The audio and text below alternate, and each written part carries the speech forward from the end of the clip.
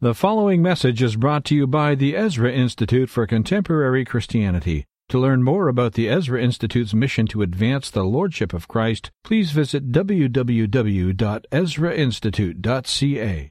So this second session is the contemporary relevance of biblical law. And the significance of this, I think, was in some respects brought out by Luke's question yesterday during the Q&A period, when he insightfully asked, what's the point? Is there any actual hope? You know, you go through a week like this and you sort of day after day hearing about abortion and euthanasia and judicial pluralism, and you can start to get depressed.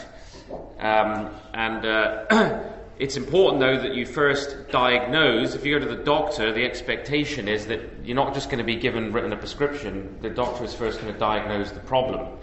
Otherwise, any attempt at a cure is random. So first of all, the doctor usually asks you a series of questions and then maybe prod you a little bit in various places till you say, ow, and then diagnose the situation and prescribe the cure. Well, on a week like this, it's important that we understand what the issues are, what the problems are first, so that then we can speak about what we're supposed to be putting in its place. And it's certainly true you can't fight something with nothing. And one of the challenges for the Christian church today is we have had a lot of social commentators diagnosing the problem, but how are we supposed to respond? What do you put in its place? And the Christian answer to that, of course, is the gospel of Jesus Christ and the law of God, which is God's kingdom charter. The word of God is the charter that God gives to us for application to every aspect of life as the way we fight. We wrestle not against flesh and blood, we're fighting against spiritual forces ultimately, and the weapons we fight with aren't carnal. We don't just engage in the battle the way the world does. We've got actually power that has divine power to demolish strongholds, and those strongholds are the arguments, the false knowledge that sets itself up against the knowledge of God. So we have supernatural aid in the process. So we have a gospel of hope. It's not one of despair, it's not one of defeat, it's one of hope in which we can look to the future with a sense of purpose, with a sense of expectation of God's work in history, and with an expectation that His word never returns to Him void. It always accomplishes what He sends it out to do. So all that's ever needed in history is a faithful Christian people. And when there is a faithful Christian people, a godly people who are applying God's word, transformation is the inevitable result. I want to start by reading just a few verses from Psalm 119, and then I'm going to go to Numbers 27.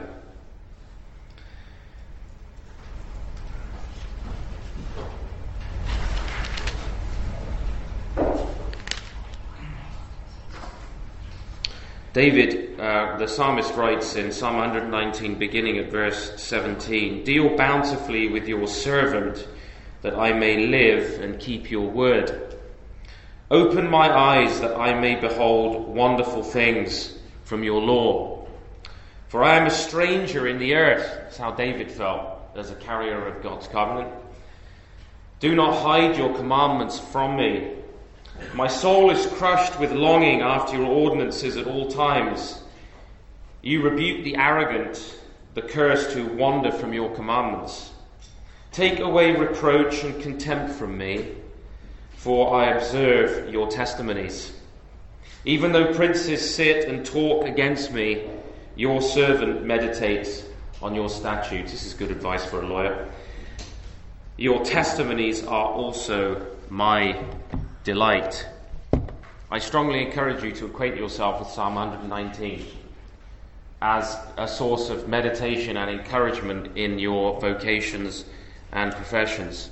Now, the first thing I want to say about the relevance of biblical law has to do with history, continuity. Numbers chapter 27, I'm going to read verse 1 through 11. And it's got some difficult names in, so you'll bear with me. Like many legal documents, it could appear at first boring to read, but it is significant. Then the daughters of Zelophehad, the son of Hepher, the son of Gilead, the son of Machaiah, the son of Manasseh of the families of Manasseh, the son of Joseph, came near, and these are the names of his daughters: Mahlah, Noah, Hoglah, Milcah, Tirzah. They stood before Moses and before Eleazar the priest and before the leaders of all the congregation at the doorway of the tent of meeting, saying, and here we have the legal problem, "Our father died in the wilderness, yet he was not among the company of those who gathered themselves together against the Lord in the company of Korah. But he died in his own sin, and he had no sons. Why should the name of our father be withdrawn from among his family because he has no son? Give us a possession among our father's brothers." So Moses brought their case before the Lord. Then the Lord spoke to Moses, saying, "The daughters of Zelophehad are right in their statements. You shall surely give them a hereditary possession among their father's brothers, and you shall transfer the inheritance of their father to them. Further, you shall speak to the sons of Israel, saying, if a man dies and has no son, then you shall transfer his inheritance to his daughter. If he has no daughter, then you shall give his inheritance to his brothers. If he has no brothers, then you shall give his inheritance to his father's brothers. If his father has no brothers, then you shall give his inheritance to the nearest relative in his own family, and he shall possess it, and it shall be a statutory ordinance to the sons of Israel, just as the Lord commanded Moses." The 19th century jurist Sir Frederick Pollock said of that passage, Numbers 27, 1 through 11, that it was the earliest recorded case which is still of authority. That's about 4,500 years later. The first recorded case which is still of authority, inheritance law. In the 9th century AD, King Alfred the Great begins codified English law with the Ten Commandments. In AD 1540, Henry VIII established 7 cities of refuge based on the biblical model of Numbers 27. The Puritan settlers of New England self-consciously planned their commonwealth after the pattern of biblical law. If you look up the Order of the General Court of Massachusetts from 1636 and the General Laws of the Plymouth Colony of 1658, you see there almost verbatim biblical law transferred straight into the law of the settlers in the colonial America. English canon law was so substantially drawn from biblical law that in regard to the regulations of English inheritance law, it was Pollock who referred to Numbers 27 and said, this is still of authority today. When the civil government of Israel was established, God actually addressed the 70 elders of the people. He pours out his Spirit upon them. And actually the first, if you look closely at the text, you see that effectively the first Pentecost, the first pouring out of the Spirit of God corporately on a people, was during the ordination of the civil authorities in Numbers chapter 11, verses 16 through 17. So you have a corporate pouring out of the Spirit upon civil authority in the Old Testament. And then you have later the anointing of Saul, when in Israel a second form of civil government is established in Israel. You have essentially a commonwealth or a republic becoming a monarchy in 1 Samuel 10, verses 1 through 7. You have a coronation in which the Spirit of the Lord anoints the new king. So you have the Spirit of God being poured out and recognizing, if you will, human government, human authority under God. And you may say, well, that's ancient history. Well, the early church continued these coronation rites with bishops and leaders. And the form of the rite comes right down to us in the oath taken by our head of state in England and Canada, Queen Elizabeth II, the head of state of Great Britain and Canada.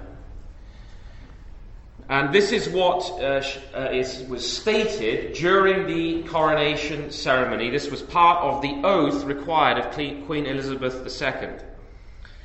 She's asked, and I quote, "Will you, to the utmost of your power, maintain the laws of God and the true profession of the gospel?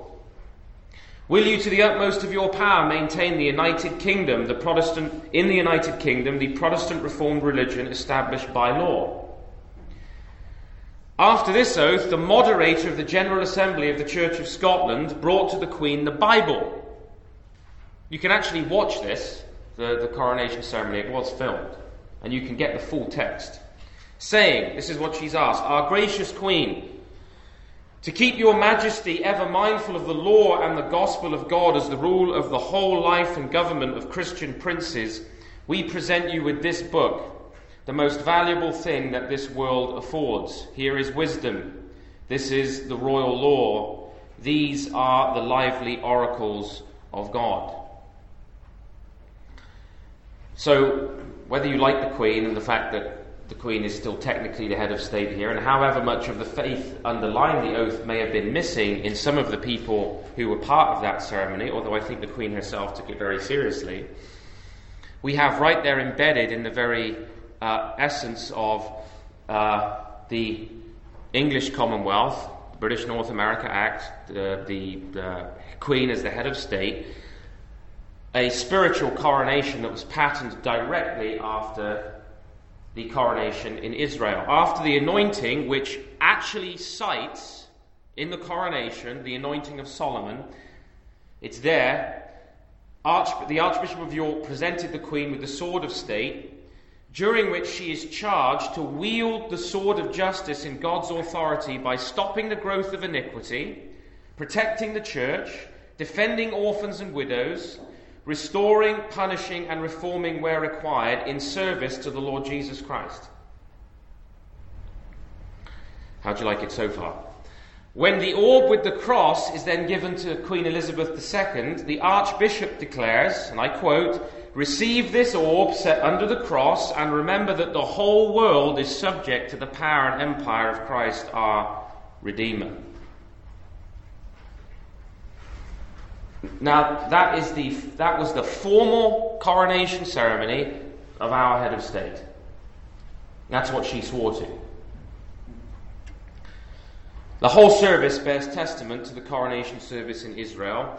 And what it was saying, what is it declaring? It's declaring that, at least in our history, and I'm talking now about history, continuity, and relevance, that in our history, the civil order was seen as being under God, accountable to God, and as being an order established by God's own decrees. That's the source of authority, it's the source of sovereignty, and that the crown itself is under God and under His law.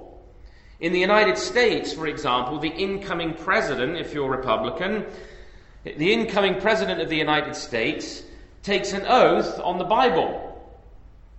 That still happens. But it didn't used to be a closed Bible. Did it, Jeffrey? The presidential oath of office used to be taken on an open Bible, and it was open to Deuteronomy 27 and 28.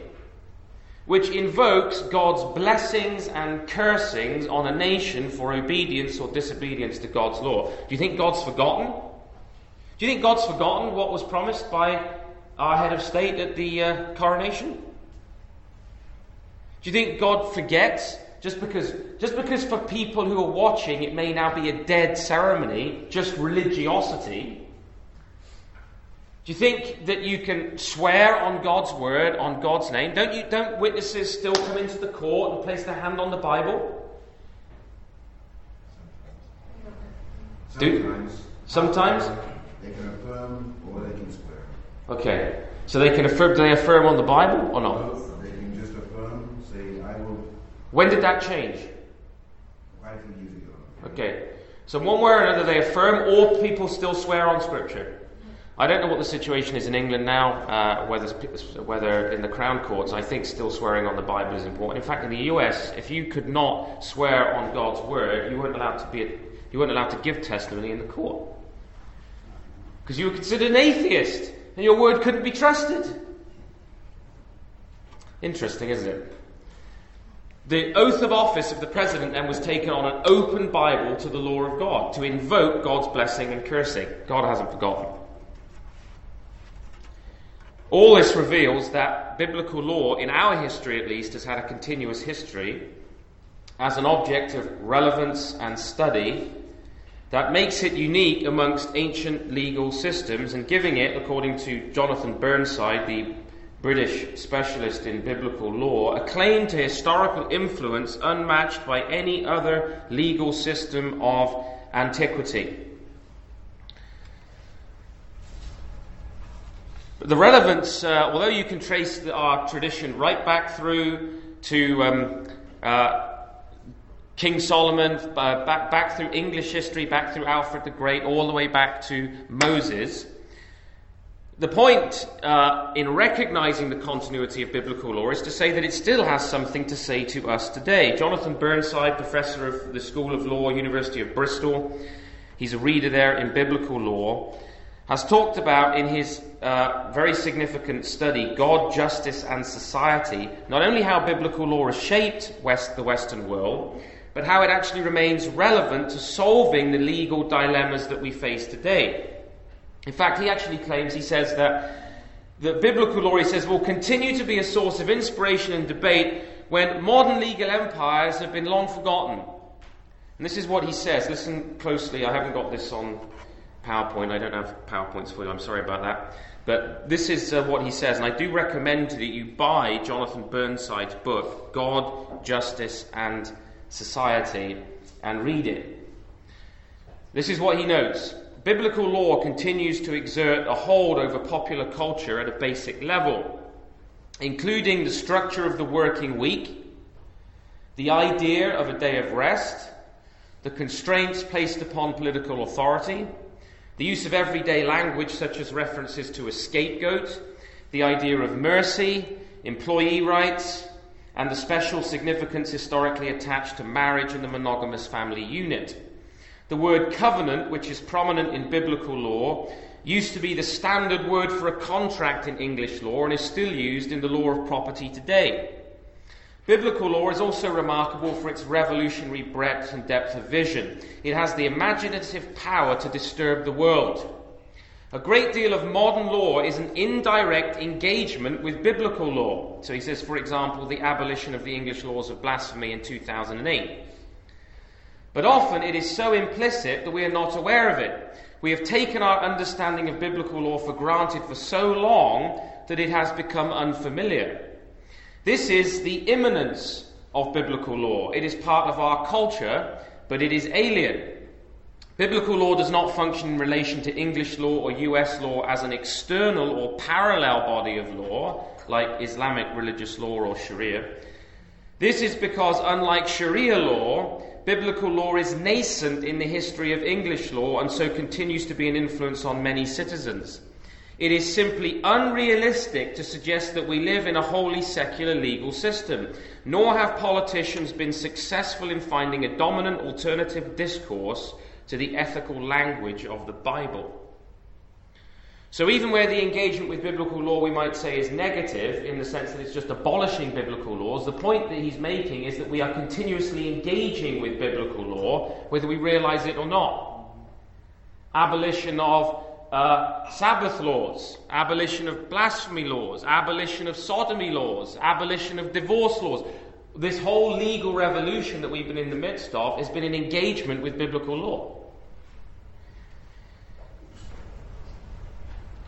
So the alien yet immanent character of biblical law is relevant right there in the legal profession. Now, it's also relevant to the church. Most of you go to church. I hope all of you go to church, if you're here. When was the last time you heard a sermon on one of the laws of Leviticus, or even a sermon on the commandments? You see, if you actually look at the contemporary church situation and you compare it to even 50 years ago or 100 years ago, the law of God has been pushed to the periphery. And this is at the heart of the problem, because we want our culture in the world to recognize biblical ethics in some way or another, but the church doesn't even recognize biblical ethics. The church doesn't consider biblical law.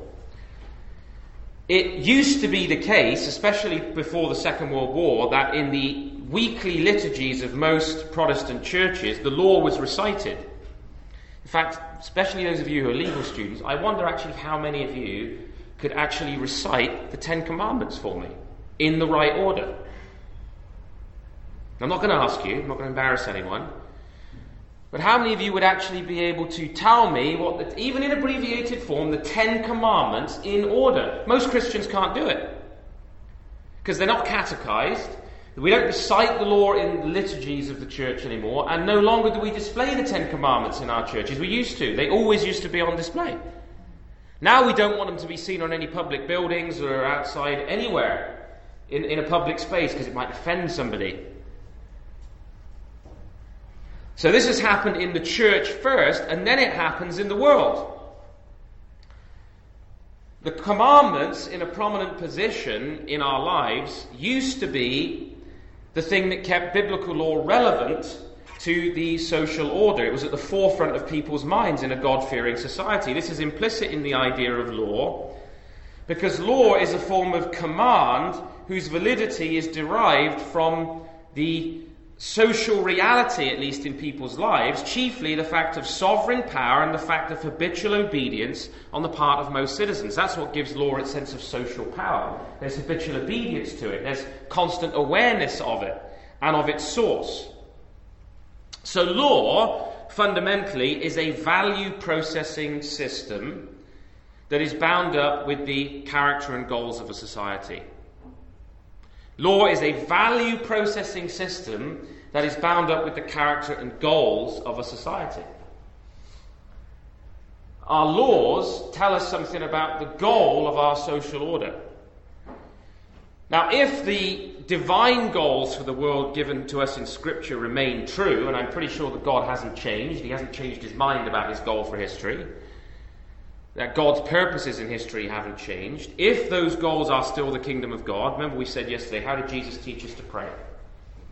Has he changed? Has he given you any further revelation about how we're supposed to pray? Has he changed his mind about us praying, thy kingdom come, thy will be done on earth as it is in heaven? I'm pretty sure the way Jesus taught us to pray is still the way we are to pray. So if the goals are still the kingdom of God expounded in Scripture, then the Bible as a whole gives us God's value processing system based on his sovereignty, and we're called to obedience to it if we're going to experience human flourishing. And that's why, Luke, we have to press ahead with boldness and hope and confidence in these things, because God has his kingdom purpose in mind, and law plays a critical role in that. How else might we describe then? So that's the history, continuity, and present relevance of these things. How might we characterize biblical law? Has this just gone off? Yes. Is this recording me, or is that recording me? That's recording me. All right, see, I don't need this anyway, do I? I've got a big mouth. I'll just take that off and change the battery later. Okay. Biblical law, it presents itself to us as a journey into wisdom. As a journey into wisdom.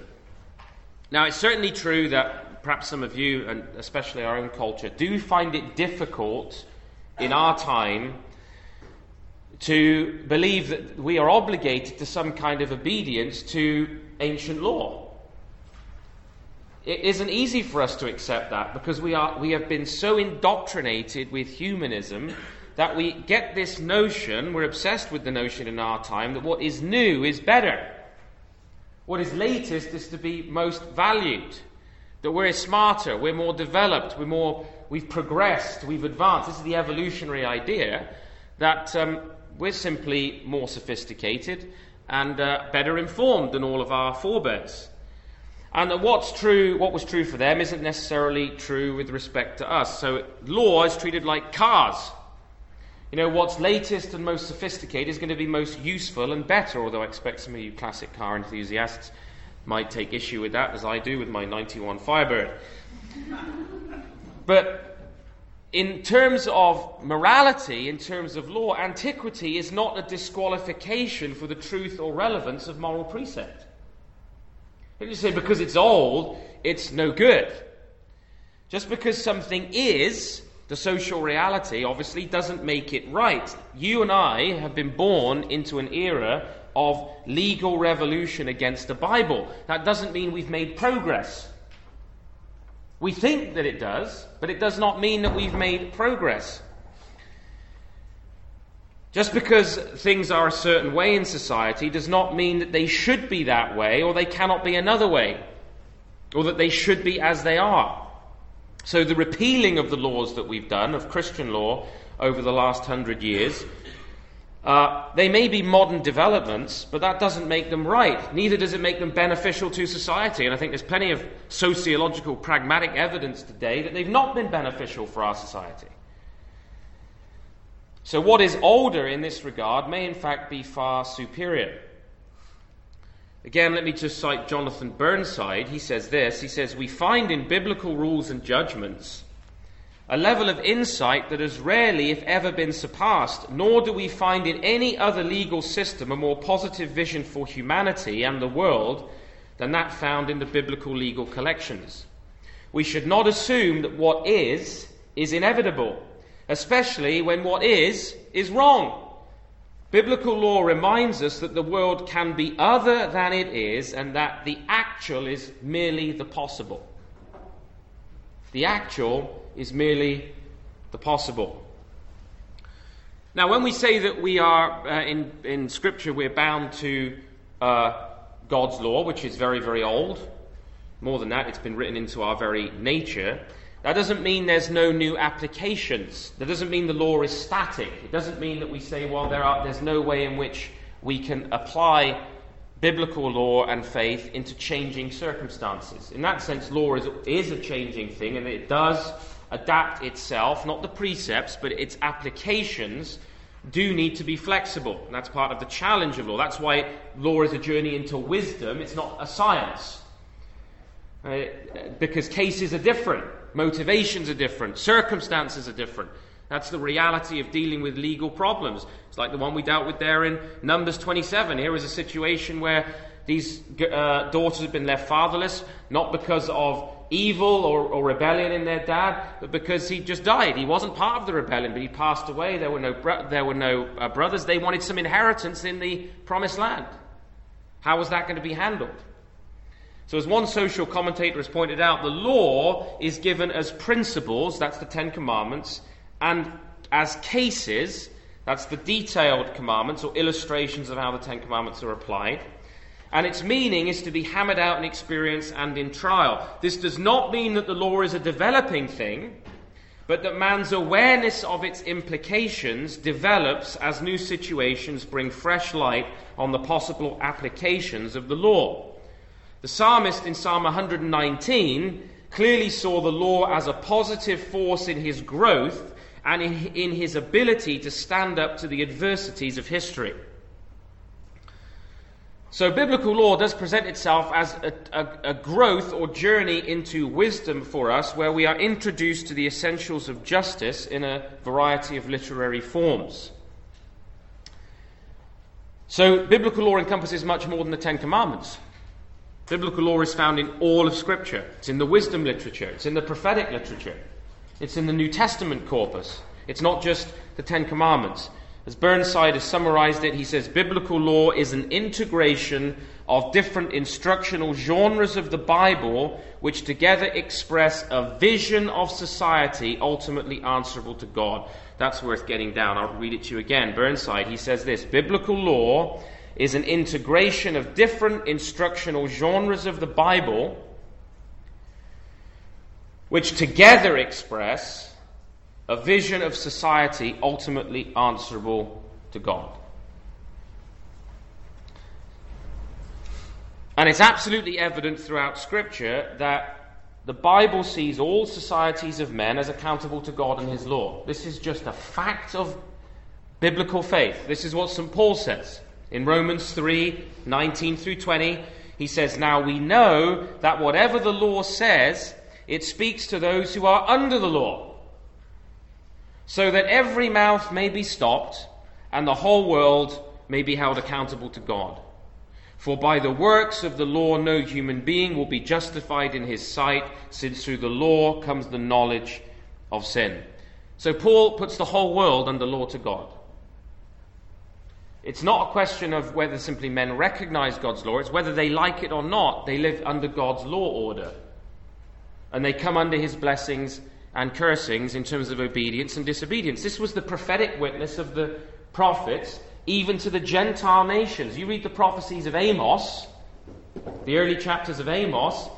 Amos isn't speaking to the Hebrews in those early chapters. When Jonah goes to Nineveh, who's he speaking to? So even in the Old Covenant period, the Hebrews, the prophets, were not just speaking to the Israelites. You know, William Wilberforce, who is fairly and usually credited in large measure with the abolition of the slave trade in Europe, which is looked to as a great exemplar of social engagement, of a character where biblical faith and law is challenging state law, because in Scripture, man theft and enslavement carries the death penalty. Now, what we don't often discuss is what motivated William Wilberforce in this endeavour. And what is not often talked about is what is very apparent in his letters, is that he believed if England did not abolish the slave trade, she would be under God's judgment. And the future of the country would be a desperate one. That is what he believed. He believed that it was sin against God. It wasn't just that he cared for those who were enslaved, which he did. But he also believed that if he did not pursue this, the future of the country was in dire straits, because the country was under law to God. In fact, the English Parliament in the Solemn League and Contract 2 centuries before had bound itself in covenant to God. Something we don't discuss anymore. But God doesn't forget.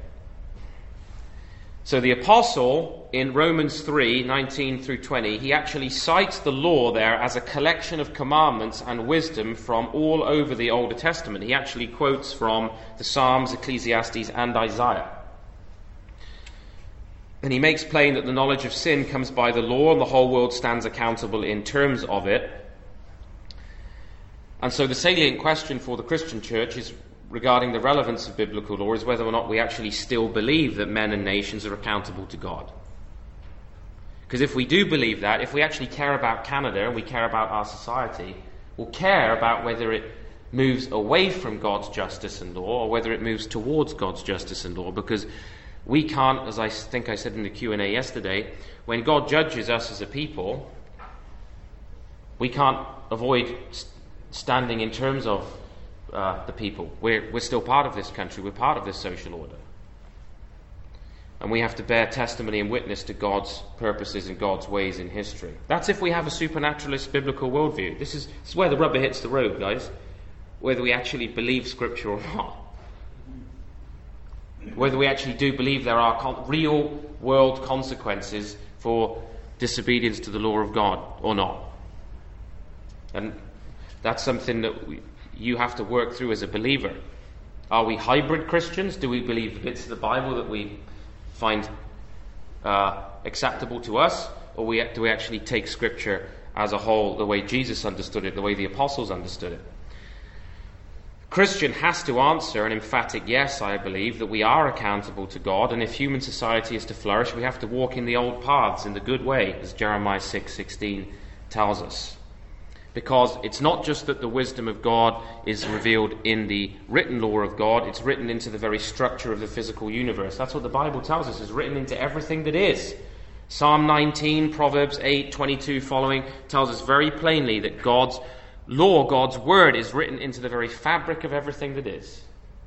Cannot be escaped. Men are either covenant keepers or they're covenant breakers as they stand in relationship to God. Cornelius Van Til. Now, despite all of that, which is actually right there on the surface of the biblical text, many Christians today do not consult the law of God. It's considered an embarrassment. You rarely hear the law of God preached in the modern church, and if you do, as a minister, I can tell you, you will sometimes be exposed to charges of Pharisaism and legalism and even heresy. Never mind the challenge for you. If it's that difficult for me as a pastor in the churches to preach the law of God, how much more difficult is it to appeal to God's law in the legal sphere? For legal professionals, or in the medical sphere, or whatever sphere of service you are in. And this problem is rooted in the loss, actually, of a truly evangelical theology in terms of the relationship between law and gospel. And actually, John Warwick Montgomery here correctly identifies the problem. In the study that you were given at the beginning of the week, he says this: confusion of law and gospel is possible in two directions.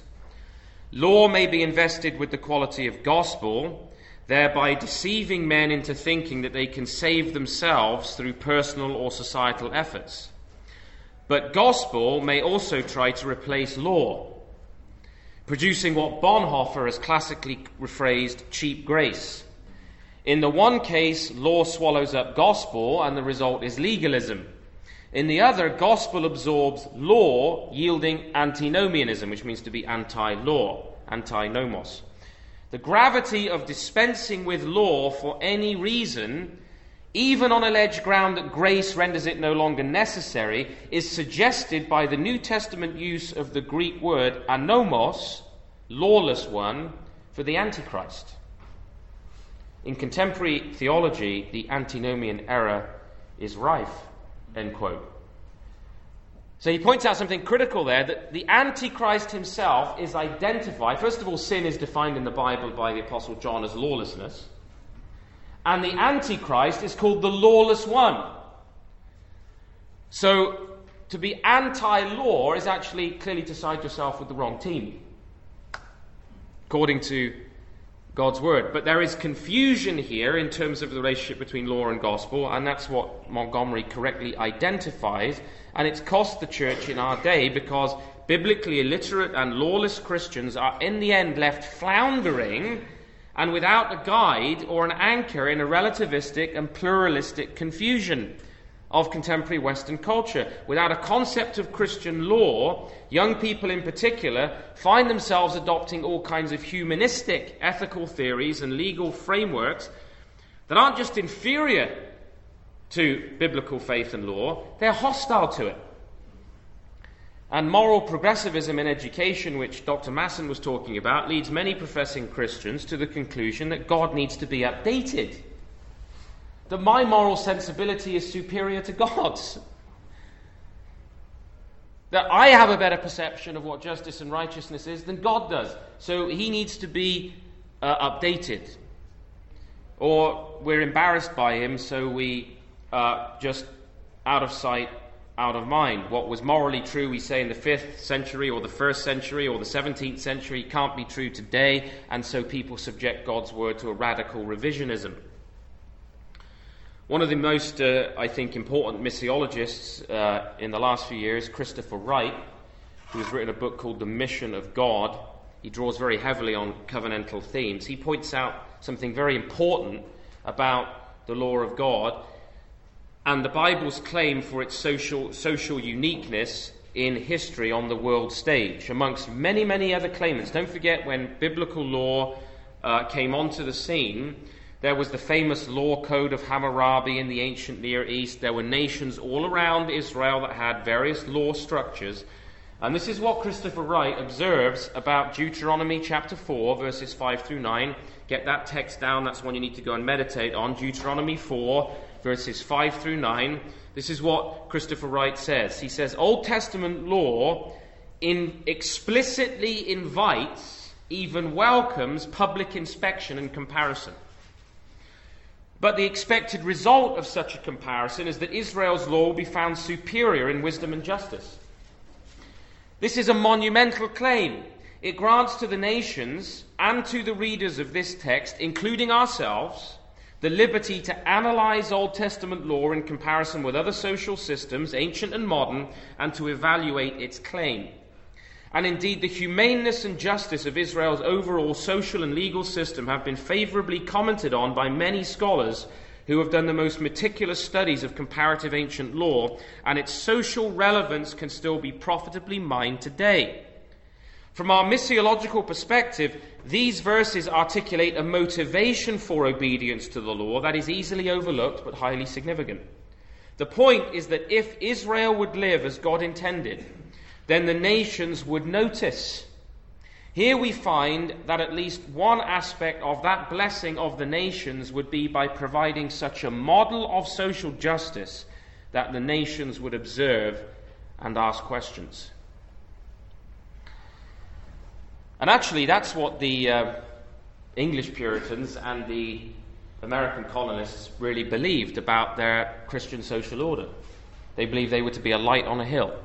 That's how they articulated their understanding of themselves. In fact, the American Puritans who founded the United States saw the Atlantic Ocean as like Israelites crossing the Red Sea. That's how they pictured their journey to pursue a Christian republic.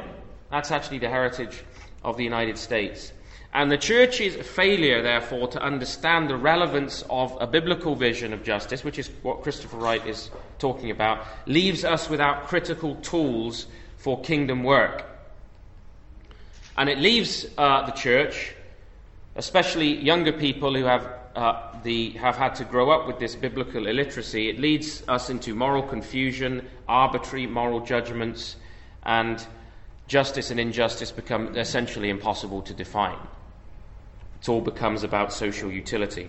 Now, the second part of my lecture was going to be on the origin of law and a comparison between natural law, the idea that natural law can somehow replace biblical law, but my time is pretty much up. But I think I've got about 2 minutes to maybe I'll do that when I look at. Actually, I haven't got time to do any of it. So even in my other sessions, are there any questions about what I've said? I'll leave the natural law discussion. I'm still trying to work through whether we're advocating here federal and provincial law informed by Christian principles explicitly, or whether our responsibility is to refer to Christian principles as we're interacting with civil society and advocating on behalf of our clients. The related question being, are we advocating theology, i.e. an administrative hierarchy, with God's hierarchy above that?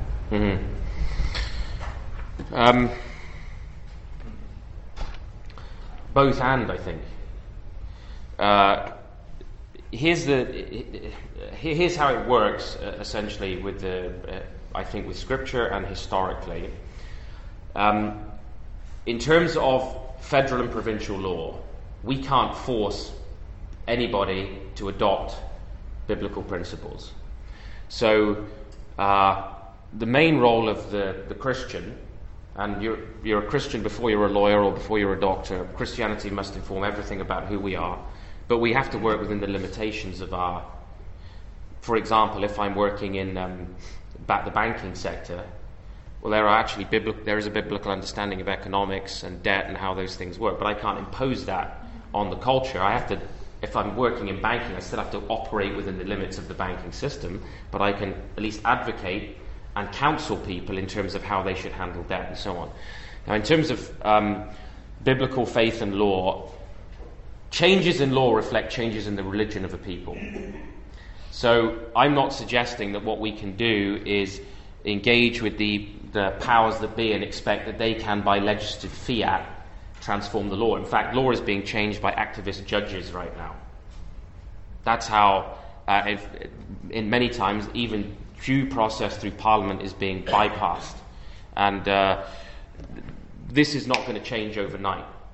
So, and that's why I pointed out that the part of the issue is that the church has abandoned biblical law to a large degree, that results in a culture that steadily abandons biblical law. So there is a ton of work to do at the grassroots level.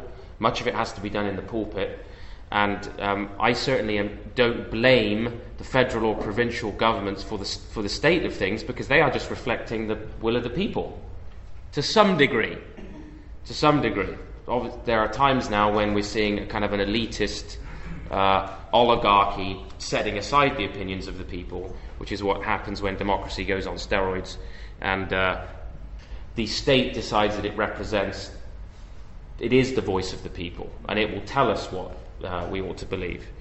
So I think there's two things for the Christian. First of all, we have to personally seek to apply God's law in our own lives, in our own families, in our own churches.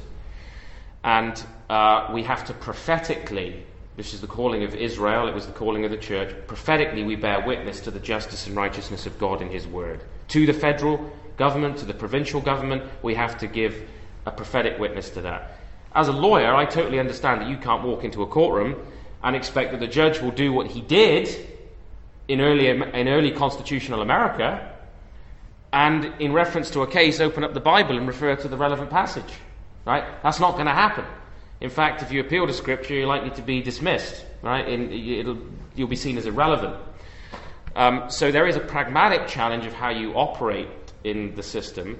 But I think, in legal counsel that you give to your clients, I do think that at some point, lawyers are going to have to recognize that, and this is why the natural law discussion is relevant, are going to have to realize that the appeal to natural law is increasingly baseless in our culture. In the post-Darwinian world, nature doesn't give law, and the attempt to use natural law is a desire to find some kind of transcendent referent, right, transcendental referent that will not simply reduce to the crumbs of judicial pluralism, that just precedent or,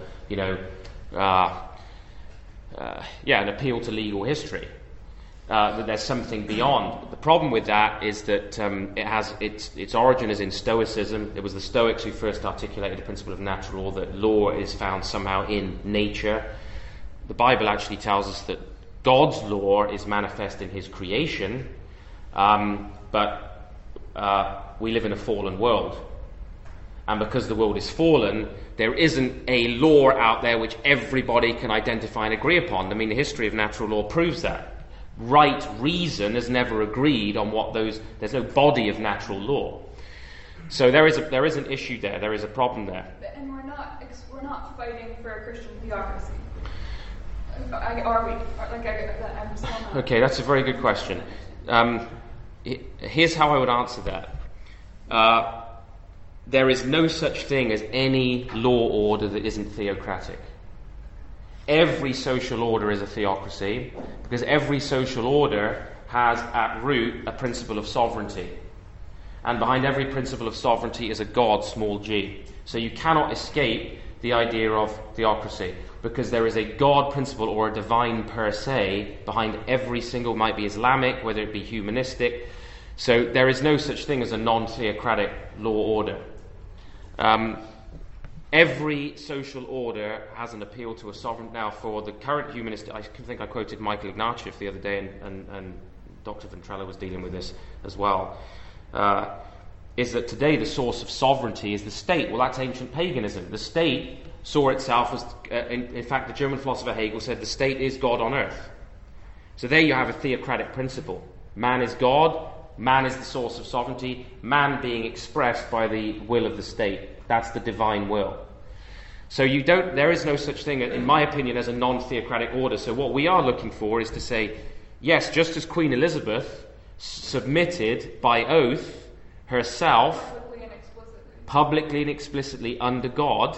Now, we've tried to make appeal to the Charter, but the courts have said the preamble is legally dead. Right? And that God is a generic God. He can't be identified as the Christian God. Okay, so though we supposedly recognize the supremacy of God. So the courts have said to us, well, there is no real appeal there. So that is, even though many Christians saw that as a victory, getting that preamble in, it doesn't appear to have any legal force.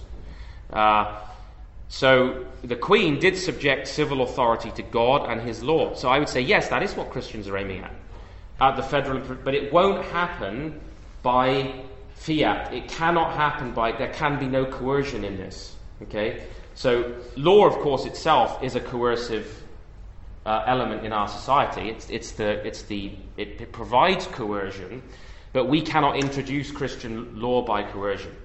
There will have to be a change in the religion of the people before the people demand Christian law. And that's how it's worked throughout history. That's how the European nations developed Christian law. The earliest codified law was during the 12th and 13th century there, the Germanic codes, where you first had codification of Christian law. It wasn't wholly Christian, but that's where you first see it being introduced formally. It was a steady recognition of the sovereignty of God and of the Word of God over the social order. Prior to that, it was, of course, Roman pagan law. And in fact, maybe it was a strategy of liberal humanism to sort of put negative connotations to the notion of theocracy. Absolutely. A modern person would see that as a repressive, problematic concept, when, in fact, as you're saying, there's going to be an element, they just don't call it God. Absolutely. They would call it God, but it is theocratic. Now, what we don't believe in is ecclesiocracy. Now, that's what most people mean by theocracy. They think that theocracy is the rule of churchmen, right? That the church will rule the state. And that you'll have a limited number of, high-powered clergy and bishops who will actually be dictating the terms to the state. That is not theocracy. Theocracy is actually liberty under God, freedom under God, and actually you can only have freedom under God. Freedom doesn't exist ultimately in any other social order, because there is no appeal then beyond the state. And that's the problem we're facing in our day. How do we make an appeal beyond the state when people don't recognize God or his law? It's the social will, it's the political will. So we don't believe in ecclesiocracy, though. We believe in a separation of powers. But the separation of powers does not mean the state is not under God. The church is under God, the family is under God, the state is under God, and they have their own jurisdictions, and they should not be confused. So we don't believe in ecclesiocracy, which has happened, of course, in the medieval period, and to some degree, Erastianism, even the Queen as the head of the church. I mean, when I cite the oath, I'm using that for historical purposes to show that we saw civil government as under God, not to support the idea that the Queen should be the head of the church. So, and the American Revolution, as it's had as its objective in part the idea that the state should not enforce or sanction any one Christian denomination as the church of the state. And that's important. But the principle of theocracy is that we are under God, absolutely. And you're right, it's been used as a boogeyman to say, they want to impose a Christian theocracy on us. No, we don't believe in imposing anything. We believe that God's people should live in terms of God's word and law, and that true freedom is under God. That's what theocracy means. Thank you for listening to this message brought to you by the Ezra Institute for Contemporary Christianity. Please feel free to share it with friends, but do not charge for or alter the material in any way without the express written consent of the EICC. Thank you.